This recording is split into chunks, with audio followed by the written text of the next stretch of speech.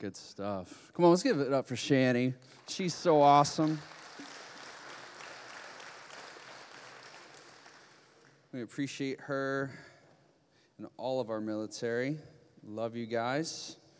Several from our campus that are in Iraq are on their way over to the Middle East, and so we got City Life representation over there strong in the Middle East. So, hey, a couple announcements real quick. I do have my sermon up on the Bible app, and if you want to follow along on that, they have changed that whole platform. They changed everything over, so you need to make sure you're updating that app before you go in, otherwise you can't access it. So the whole thing's changed a little bit, so have fun figuring that out. If you can't figure it out, ask your teenager, or go sit with Steve, because Steve's good with technology too, so. I didn't say anything. All right, so anyways, so that's that. And then also, too, guys, after service, the men from 3 different campuses are going to be going out and doing some laser tags, so getting some adrenaline pumping and going out and attacking each other in a non-harmful way, possibly. So that's going to be happening. So that's going to be taking place over in Kiln Creek. And so you can see Steve about that, and he can tell you any of the information about that. So that's going to be happening tonight. It's $20, includes a couple games and pizza, all that fun stuff. So it's going to be awesome. You're going to have guys from all 3 campuses there. It's going to be a lot of fun, and you'll see which campus is better. So it's going to be good. So, hey, and as Steve was sharing, about this move, I really encourage you to go and check out Pastor Fred's blog. Make sure you're here next week. I'm sure he's going to talk about it. This is such a monumental move for the church, and it's not just a move of location. This is one that is creating opportunity for us to have a greater influence, and so this is a great opportunity for us as a church, and so I'd love for you to make sure that you're getting all of that information. So, is that good? All right, well, we're going to pray and jump into it, because we got a lot of stuff. I told Steve I got about 80 minutes worth of sermon, so yeah. And then I feel like God wants to do something in, so we'll see if we're going to get there. So we'll see what happens, but let's pray, because we want God in control, right? God, we thank you so much for who you are. God, we thank you that in this moment that we get to open your word, that you are speaking to us through your word, that your Holy Spirit right now is softening our hearts and opening our ears to hear you, the eternal God, speaking to us in this moment. Father, we pray, Lord, that you move in a powerful way. God, that not a single one of us is able to leave this place unchanged and untouched by your presence. Lord, we thank you so much for that in the name of Jesus. And everybody said, all right, so we have been doing this sermon series called Good News. Pastor Fred and I have been doing it. Juice is doing his own thing in Suffolk because he's the new guy and he can just do whatever he wants to. But so hopefully you're listening to all 3 of the different podcasts. You can check those out on our website and hear the different things. And I know Pastor Fred has taken his approach. I've taken a little bit of different approach on the Good News, and we've been talking through it. And so tonight I'm just going to share a little bit of what we've been talking about in Williamsburg. So I'm going to be starting in Ephesians chapter 3. If you want to open your Bibles, that's where we're going to be at, is in Ephesians chapter 3. And I just want to walk through a couple things and just talk to you about what is the good news. I think this is one of the most important conversations that we can have. I've been challenging the Williamsburg campus to ask them that question from the very beginning of the series and see how it changes at the end of the series. But what is the good news? How would you answer that question? Because a lot of times when we get asked, why did Jesus have to die? What is the gospel? What is the good news? There can be varying answers. In fact, you would think that it would be a straightforward answer, but when you look at different things that are written, you listen to different things that are preached, you listen to different things that are taught, different books that are written, it seems like we don't have a clear understanding of what the good news is. And that's a problem. Because the good news is what we need to know, and we need to be clear on what it is because it impacts every aspect of our lives. And if you have a true, clear understanding of what the good news is, it literally is going to change the way that you live your life and how you follow Christ. And so I want to ask that question, and we're going to talk about it and look at Scripture tonight. So if you're with me, we're going to be in Ephesians chapter 3. Verse 6, I'm going to read out the Message translation first and then switch to the NLT just to help out all my ADD people. All right, Ephesians chapter 3, verse 6. The mystery is that people who have never heard of God and those who have heard of him all of their lives, what I've been calling outsiders and insiders, stand on the same ground before God. They get the same offer, same help, same promises in Christ Jesus. The message is accessible and welcoming to everyone across the board. Then you go on to verse 10. Now reading out the New Living Translation. God's purpose in all this was to use the church to display his wisdom in its rich variety to all the unseen rulers and authorities in the heavenly places. Let's pause there for a second. I got a whole message on this online. You can listen to it. I'm not going to do it tonight, but I'm just telling you, if church is something that is just optional to you, I'm just telling you, church is part of God's scheme and his plan of what he's doing. Church is central to the purposes of God. Church should not be something that's optional. It should be something that we are deeply involved in, deeply committed to, and coming to. And I'm not just saying that because I'm a pastor and then I want you here. I'm telling you, God does something when we say, I want to be a part of that home. I want to be a part of that family. And I'm going to allow those people to speak into my life. And I'm going to use the gifts that God's given me to speak into their lives. God uses the church in a powerful way to display his glory. Church is not optional. Church is not something that we should just be able to put off on the side and say, maybe it's raining today. I don't think I'm going to go. Well, it's perfect and 70 today. I think I'm not going to go. Like, when are we going to go to church? Right? Church, man, it's central to God's purposes. Church is important. God has an eternal plan, and it says right here that he's been working it out, and his purpose is to work it out through the church. We need to be at church. That's good stuff, right? And look at your neighbor and say, hey, you're at church. Right? All right, now look at the seat next to you that's empty. Say, shame on you. All right. Just kidding, just kidding. We don't shame people that often. All right, verse 11. This was his eternal plan, which he carried out through Christ Jesus our Lord. Because of Christ and our faith in him, we can now come boldly and confidently into God's presence. So here's the thing, as you look at this verse, and why I wanted to start here is because I think it's important for us to see, and it's important for us to know that God has a plan. He has a plan, and he's been working his plan out. Like, sometimes we get into a place where we can just stop and we say, man, does God know what's going on? Does he understand what's happening?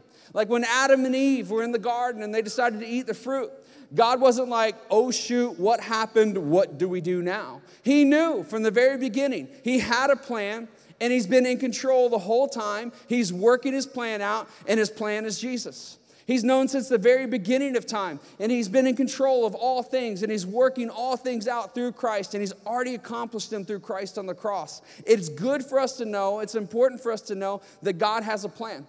And not only does he have a plan, but he wants that plan to be known. Sometimes we can walk through life and it's like, man, what does God want of me? You know, I mean, you go to the Christian bookstores and you go to Barnes & Noble and go to the Christian book section and you just see book upon book, right, of what is God's will for my life. And we're just like, does God want to know? Is he some kind of crazy jokester out there that's like, hey, over here is my eternal plan for you? No, that's not who God is, right? He has a plan, and he's working his plan out, and he wants his plan to be known, not just globally, but he wants his plan to be known and realized in your life. He wants you to see his plan and experience his plan and live out his plan for you. He has a dream and a destiny for you. He has something he wants you to do in this world that has eternal significance. From the very beginning of time, he knew who you were, he knew your name, and wanted you to be a part of what he's doing. God has a plan, and he's working it out, and that plan involves you, and he wants his plan to be known. And that's huge, and that's important, because if he's got a plan, then he's God, right? He's in control of all things because he made the plan. So he has a plan, and he made the plan, and since he made the plan, he's in control of it, which makes him the creator, right? So he's got a plan. He made the plan. He's in control of the plan. He's the creator, and since he's in control and he's the creator, he's got the right to tell us what to do. He's got the right to tell us what to do. And that right there, my friends, that's the difficult thing about our relationship with God. I mean, it's like, God, you created starfish. Man, those things are so cool. Man, you made the earth, and I love all this different stuff. I love the beaches. God, you're so cool, and you made the beaches. And pizza, thank you for pizza. Oh, thank you so much. And Jesus, thank you for dying on the cross because we can have ham next week. Thank you for pigs. Amen, right? Like, oh, thank you for that. And then he's like, yeah. Okay, and I just want you to know that I'm not just this guy that's like throwing out cotton candy, right? I'm God. I'm in control. I can tell you what to do. Oh, whoa. That's where things get in trouble. But it's important for us to know, right? When we're talking about the good news, when you're thinking about who God is and what he's done through Jesus Christ, it's important for us to know, and it's vital for us as followers of Christ to understand that he is God. He has a plan. He's working that plan out. He's finished and accomplished that plan through Christ, right? That because he has a plan, he's the creator. He's made all things, and he's control of those things. Therefore, he gets to tell us, his created beings, what to do. It's important for us to understand that, and it's important for us to see that that is where everything starts. Our Bible starts in Genesis at creation because God wants us to know and to understand that he is God and we are not. And we have to understand that. That is so important for us to get and to understand. It's where the Christian message starts. If you start anywhere else, there's no telling where you're going to land. I joked around last week at the Williamsburg campus. I was like, it's like if I brought my 7-year-old daughter up here on the stage and gave her a bow and arrow right in front of you and faced you all. Right? You would be ducking underneath your chairs. You'd be like, dear God, what is he doing? Like, what's happening in this moment? Because there's no telling what she's going to do. It's the first time she's ever held one. She doesn't know, right? It's a deadly weapon, right? And we just don't trust you in this moment. You would be running for your lives, right? It's the same thing in our lives when we just step up and we say, listen, I'm going to do what I want to. I'm going to go where I want to go to. I don't have to listen to anything. And I'm just going to do my own thing because God's not, in control. He's not the creator. He's not the one. Like, I'm the one who's in control of my life. If we start there, we're going to end up in a very disastrous place.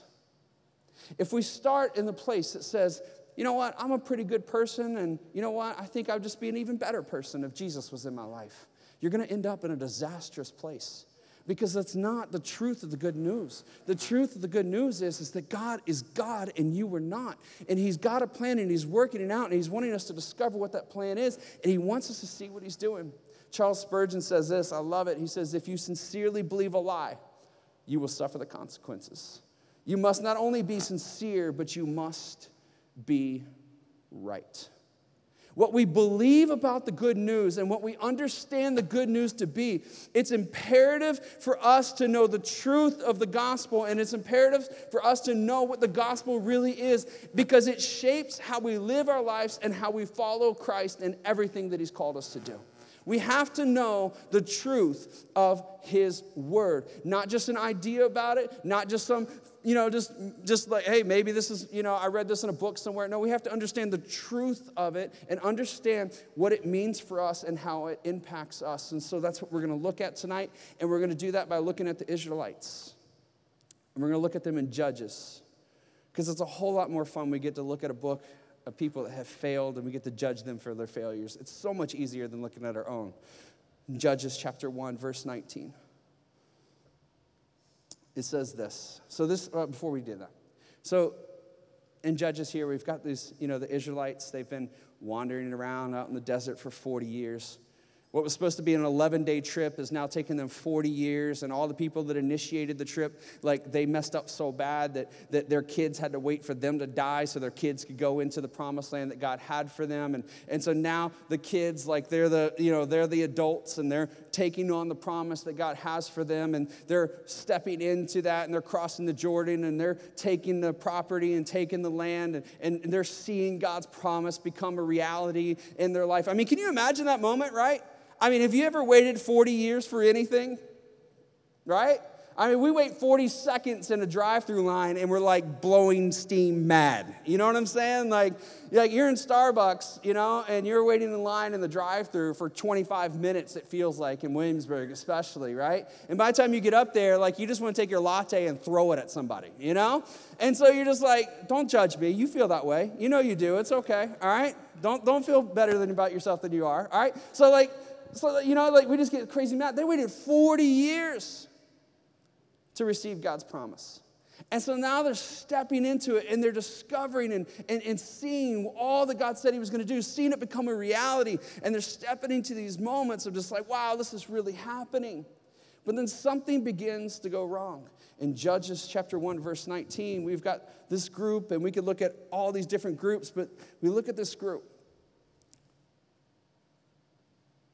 And it says this: the Lord was with the people of Judah, and they took possession of the hill country, but they failed to drive out the people living in the plains who had iron chariots. Now, this is an important thing right here. They failed to drive out the people. And I know a lot of times that this becomes a big question for people. Like, why would God just want massacre to happen? Like, why is God behind genocide and all of this different stuff? And that's a bigger discussion than we're going to get into. But ultimately it's this: God is God, and he knows what is happening, and he's in control of all things. He is the ultimate judge. He knows what is right, and he knows what is wrong, and what God sets out to do. It is right, and it is good. And we can talk about it more later if you want to. But in Deuteronomy chapter 20, this is what he says. This is why I want you to drive people out. It says, in those towns, the Lord your God has given you as a special possession, destroy every living thing. You must completely destroy the Hittites, the Amorites, the Canaanites, the Perizzites, the Hivites, and the Jebusites, just as the Lord your God has commanded you. This will prevent the people of the land from teaching you to imitate their detestable customs in the worship of their gods, which would cause you to sin deeply against the Lord your God. So we've got the Israelites beginning to take possession of the land that God had given them, that they've been waiting for years for, that had been promised to them. And they're starting to see all of these things happen. But then all of a sudden, instead of seeing God's faithfulness, and instead of seeing all of the rewards that God promised them, instead of seeing the victories that they were told they were going to receive, instead of all this, we see the Israelites step into this horrible cycle of sin, where God sends and raises up a judge, and everything's right, and everybody says, yay, God, you're awesome. And then they're like, okay, everything's taken care of. Who's God? We don't care. We're going to do what we want. And it becomes this cycle of sin where the Israelites exist, and it's perpetual in the country, and it leaves them in a place of ruin. And it's a big thing for us to look at and for us to understand. Because they were chosen to declare to the world who God was and what God was up to. Like, they were chosen and handpicked by God. And God told them, listen, if you do what I tell you to, if you go where I tell you to go, if you live the way that I tell you to live, you're never going to lose a victory. You're never going to lose a battle. You're never going to be out with you're going to never be in a place of want. You're going to have the things that you want, and you're going to be blessed. And you're going to be a people that I'm going to show the world my glory through. You're going to be a powerful and amazing nation. This is who you're going to be if you just do what I tell you to do. But he knew their hearts, and he knew their condition. He knew what they were prone to do. And so he's, listen, don't surround yourself with these people. Don't go in there and just go in and say, okay, everything's going to be fine. Like, you've got to remove this because I know the human condition. I know your heart. I know what you're prone to do. Like, these people that they were going and told to take out, it's not like they were just like people that, like, it's like had cute monkey gods in their little tents and are just like, isn't this fun? Isn't this cute, right? These were people that were burning their children. Like, they're throwing their children in fires. And God knew, hey, if you surround yourself with those people, you're going to choose that over me every time. You've got to go in and you've got to move everything out. You've got to clear it all. You've got to give them a chance to repent, but you've got to, if they refuse to, get them out. Because the problem is for them and the problem is for you and me that we get into this place that every single time our condition, our reality is that our hearts are bent to reject God and disobey His commands. That's what our hearts are bent to do. That is the way we are. In Romans chapter 3, verse 23, it says that we have all sinned, that we've all fallen short of the glory of God. You know, I hear people joke around sometimes, and like, when I get to heaven, I'm going to ask Adam and Eve, you know, like, what were you thinking? Like, seriously, was it really that hard? You know, and I joke around, I'm like, here's the funny thing, they're going to go, you would have done the same thing, right? Like, because that's just the way it is. That's the way we are bent. See, God gave us free will, and He gave us the choice to choose, because if we didn't have the choice to choose, then we could never love freely, and we can never know His love freely given to us. And so He had to give us the ability to choose. He had to give us the place where we could say, I want you, and I want nothing else. See, when God created us, His intent was, and His desire was, is that we would live in an unbroken, perfect relationship with Him for all of eternity. That's what He wanted. And He's getting us back there, and He's got a plan, and He's working it out, and He's made it possible through Jesus. He is God, and He's taking care of it, and He's going to get us there again. But it's our job to say, God, I want to be a part of what you're doing. I want to choose you, and I want to choose the plan that you have, and I want to choose the things that you're doing. But our hearts, we just like doing the other thing. We just like going the other way. We like choosing sin. And this right here, like, I just want to give an just sweeping general definition of sin. Because a lot of times we get into it, especially as a pastor, a lot of times we hear, hey, Pastor Jamie, like, what can I get away with, right? Like, is it okay to? Like, that's one of my favorite questions, right? Is it okay to, you know? And I'm like, I don't know. Would your mom let you do it? You know what I'm saying? Like, I don't know. This is like just what, you know, like, but hey, can I do this? Can I get away? How far can I go? Like, we desire, right? Like, where can I go? What can I do? What can I get away with? What can I just, you know, is this okay, right? Yeah, it's okay. I can do this. Like, that's just the way we're wired, right? Like, that's the way we're bent. I'm just telling you. You can get into, well, this is a sin, and this is not a sin, this is a sin, this is not a sin. All of these different things, you can get into it. I want you to hear this general definition of sin. And then I want you to think about the things that in your life that this could apply to. Sin is a person's rejection of God's authority as creator over all things. Sin is a person's rejection of God's authority as creator over all things. See, because he's got a plan, and he's the one that made the plan, that makes him creator. And because he's creator, he gets to tell us what to do. And because he gets to tell us what to do, we have to say, you're God, and I'm not. And whatever you tell me to do, I've got to do. And whatever you tell me not to do, I need to stay away from it. I need to run from it. I need to flee from it. So let me ask you this. Next time you think, can I do this? Should I do this? Can I get away with this? I just want you to ask yourself the simple question. If God told me, and I knew, and it was clear to me, and he said, don't do that, would you be willing to drop it and walk away without a thought? If there's anything in you that would say, oh, I don't know, don't do it, don't play around with it, don't even get close to it, and run from people that do. If there's anything, I don't care how simple it is, I don't care how big it is, I don't care what it might be, right? If there's something in your life that if God was to stand up and say, I want you to stop doing this right now, and you were to go, I don't know, that's kind of important to me, run from it. Run from it. Because I'm just telling you, our hearts are prone to want things other than what God wants for us. Every single time, we just want it, and we cling to it, and we buy into it, and here's why we do it, and you're just like, listen, I'm not really a bad person, Pastor Jamie, like, I feel like you're beating me up right now, and, like, I just want you to know, like, I'm just telling you, no, you are, all right? You are. And if it makes you feel any better, I'm worse than you are, okay? If that makes you feel any better, all right?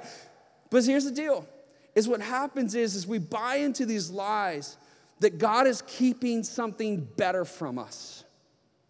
And so what happens is we say, I want to do that. I want to be a part of that. Ooh, I really like the way that makes me feel, right? And we start categorizing those things as okay and not okay, and we do all this different stuff. And there's some stuff, look, I'm just telling you, right? I'm not trying to point out one thing or another. I'm telling you that there could be a sin that you have that's not a sin for me. I'm telling you that there's things that you've got to get a hold of that God says, listen, that's got too strong of a hold on your heart.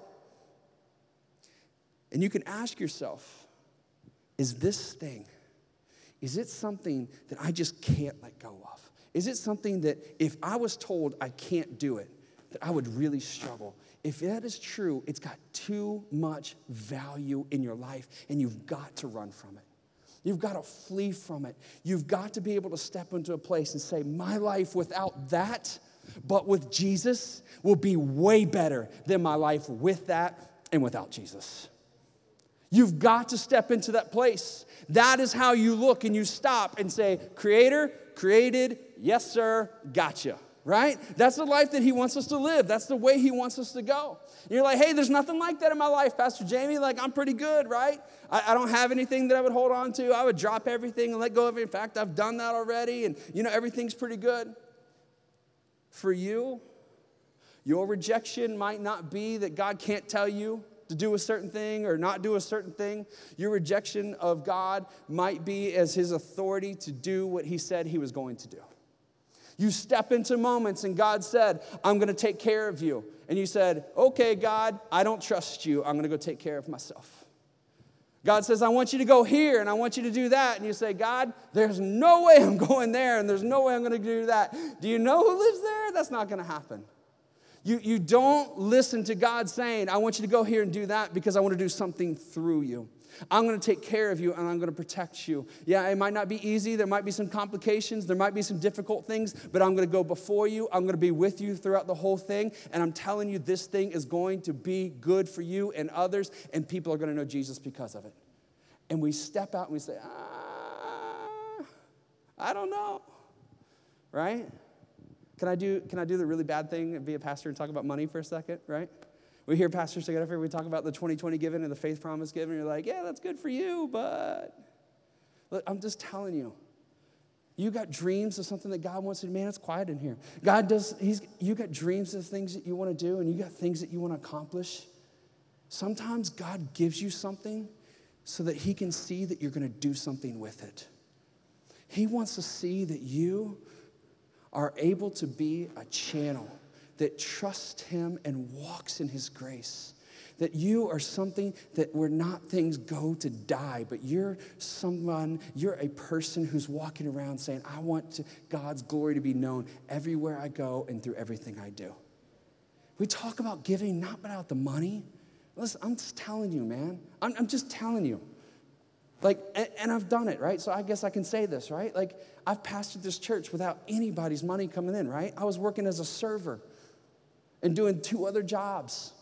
And I'm not saying that to boost myself up. I'm just saying we're not wanting your money. We're wanting you to step in the faithfulness of who God is and discover his grace and discover that he has something he wants to do in you and he has something he wants to do through you, that he has a plan for you. And you have to step into it and say, God, I'm going to trust you. You're God. You're going to do what you said you were going to do. And I'm not going to run from it. I'm not going to ignore it. I'm not going to reject it. I'm going to believe it because you're God. And I'm going to say, let's do this thing.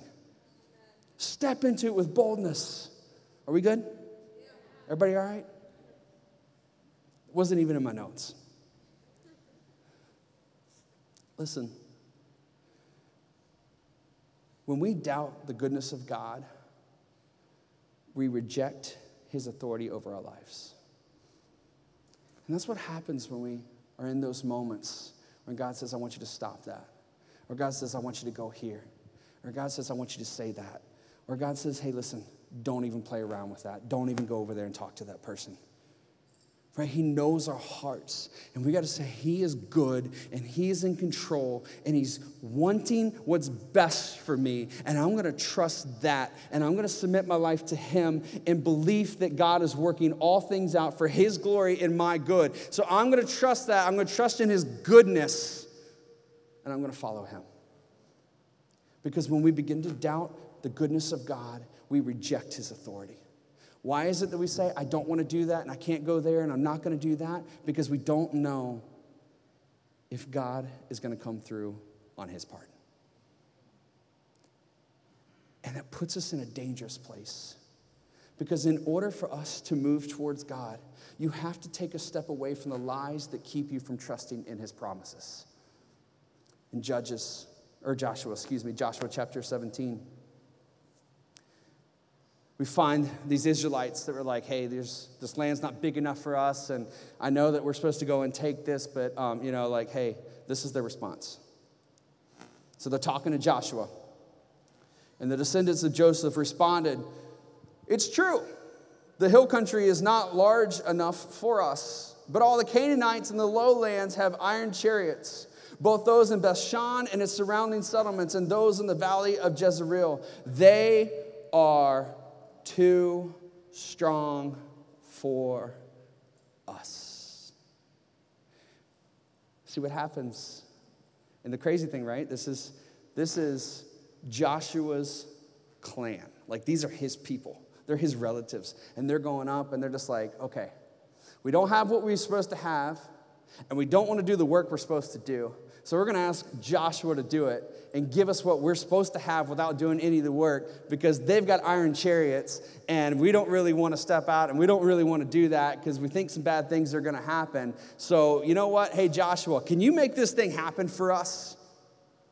Because it looks scary. It looks dangerous. It looks like some bad things are going to happen. They completely reject the truth of what God had spoken to them. I'm going before you. I'm protecting you. Everything's going to work out. If you do what I said, you are going to see victory and you're going to receive the promise that I've given you. And so what happens in their life and what happens in our life every single time, this is what God said we're supposed to do, right? This is what he said he was going to do. And then we look at it and say, nope, I know better. Because we get into this place where we buy into the lies of the world. And what happens when we buy into the lies of the world is that we become idle and we drift from the destiny that God has from us. We buy into, and instead of listening that God is good and that God is faithful and that God is powerful and God is going to work all things out, we start buying into the lies of iron chariots, not good, gonna die. And when we get into that place, we get to this place where we stop. And we don't do the things God's called us to do. We're idle. We're sedentary. And you know what happens when you're idle and you're sedentary? Bad things begin to happen. You begin to break down. Things begin to fall apart. Things begin to smell. It's nasty. And when we get idle, all of a sudden, we find ourselves far from the place that God wants us to be. See, these people, they're like, man, they got chariots. This is scary. They've got chariots. This is not something we want to do. In Judges chapter 4, we see in verse 3, it says this. It says, listen to this. This is crazy, right? So this is like, they could have taken the land.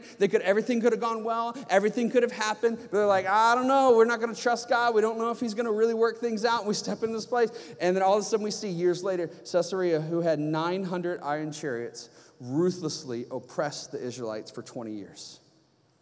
And then the people finally cried out to the Lord for help. Satan is able to cause the trouble in our lives that he does only by appealing to our own corrupt nature. You're like, man, you're supposed to be talking about the good news, and all I've been hearing is bad news. Last week when I was wrapping up this sermon, after I got done, this person, they were just like, you talked about the bad news for like ever, and you talked about the good news for 30 seconds. But here's the deal. If you don't see the truth of the bad news, you'll never, ever, ever accept the truth of the good news. The truth of the good news will not be something that you can grasp. It will not be something that moves you to live a fearless, unshakable life in Christ. until you understand the need for the good news. See, the Israelites and the worship team, you guys can go ahead and come up, because if you don't, I won't shut up. See, the Israelites, they kept falling into the cycle of sin because they kept listening to the lies of the world.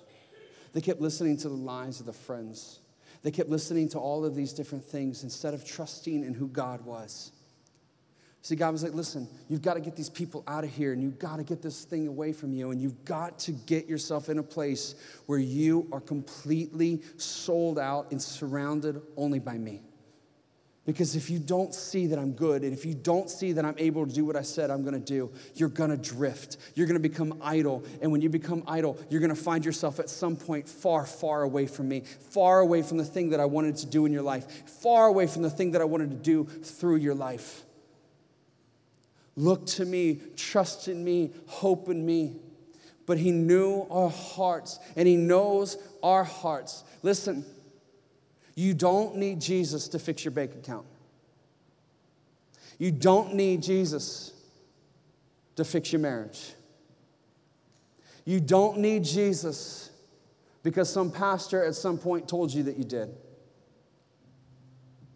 You don't need Jesus so that you can be a better person. You don't need Jesus for any of those reasons and 1,000 more that we can list out as to why we come to him.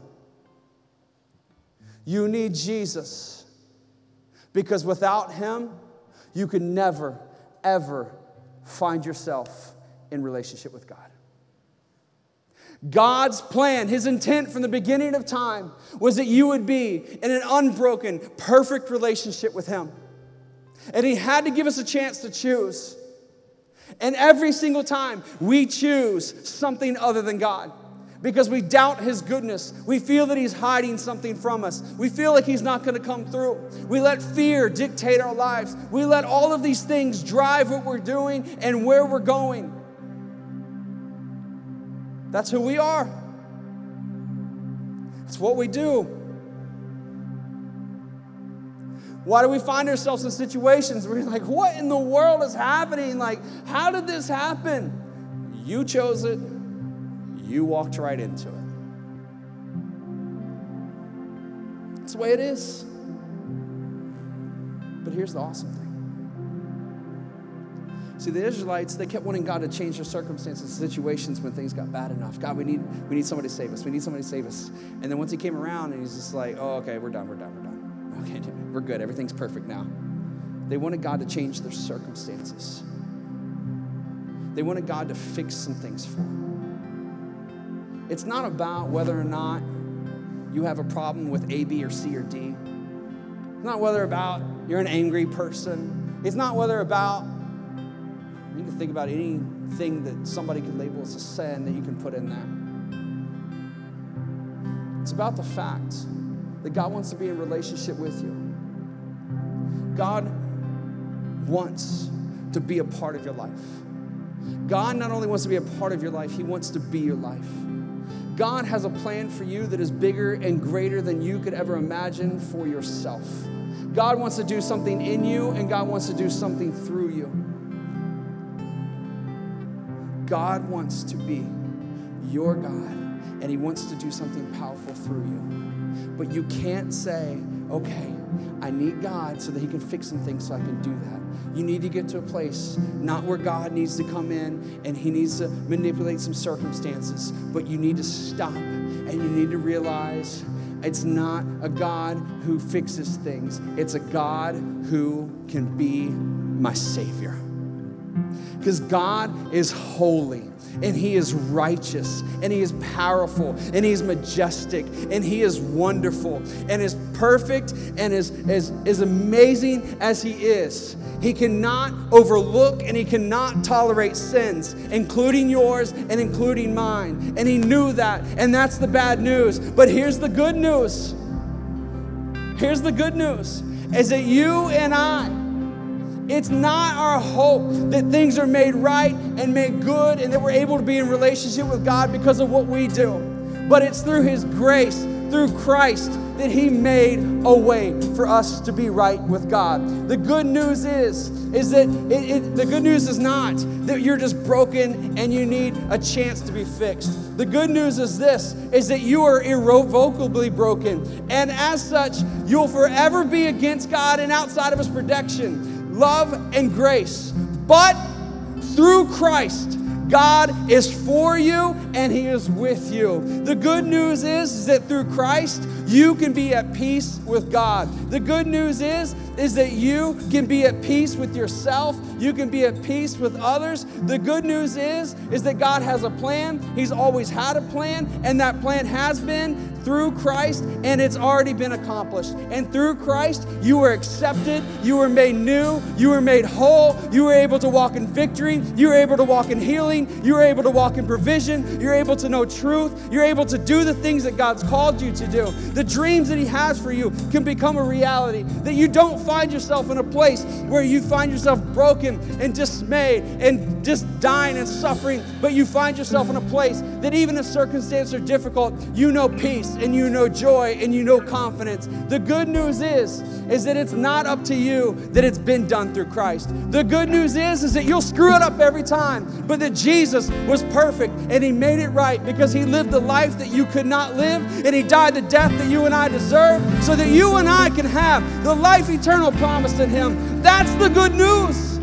The good news is, as bad as we are, he's that much better. The good news is, as jacked up as we are, he's there and he's never walked away. That he's faithful and he's good and he's always there. That no matter how far we run, he's still chasing. That's the good news, is that Jesus wants to be and has made an opportunity for us to be in relationship with him. That is the good news, is that we're not on our own, that he is God for us and God with us. Come on, is that good news? So here's what I want to do. I ended right at 6:30, which is when we're supposed to be walking out the doors, but you knew that wasn't going to happen. If somebody can move this table and chair, here's what I want to do. We're going to sing that last song that we sang at the end of worship. Listen, here's the deal. I just felt like when we were in that moment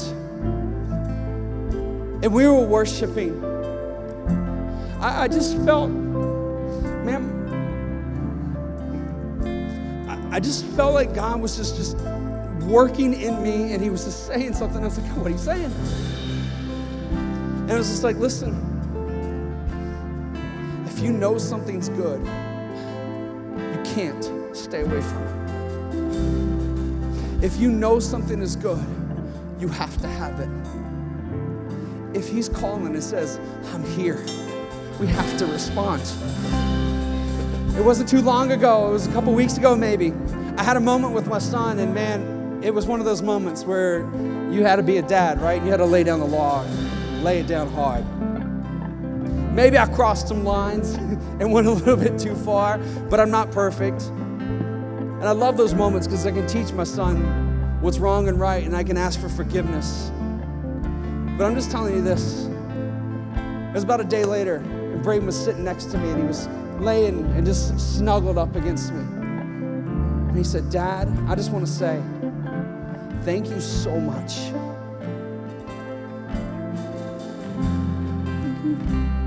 Thank you so much for doing what you did yesterday.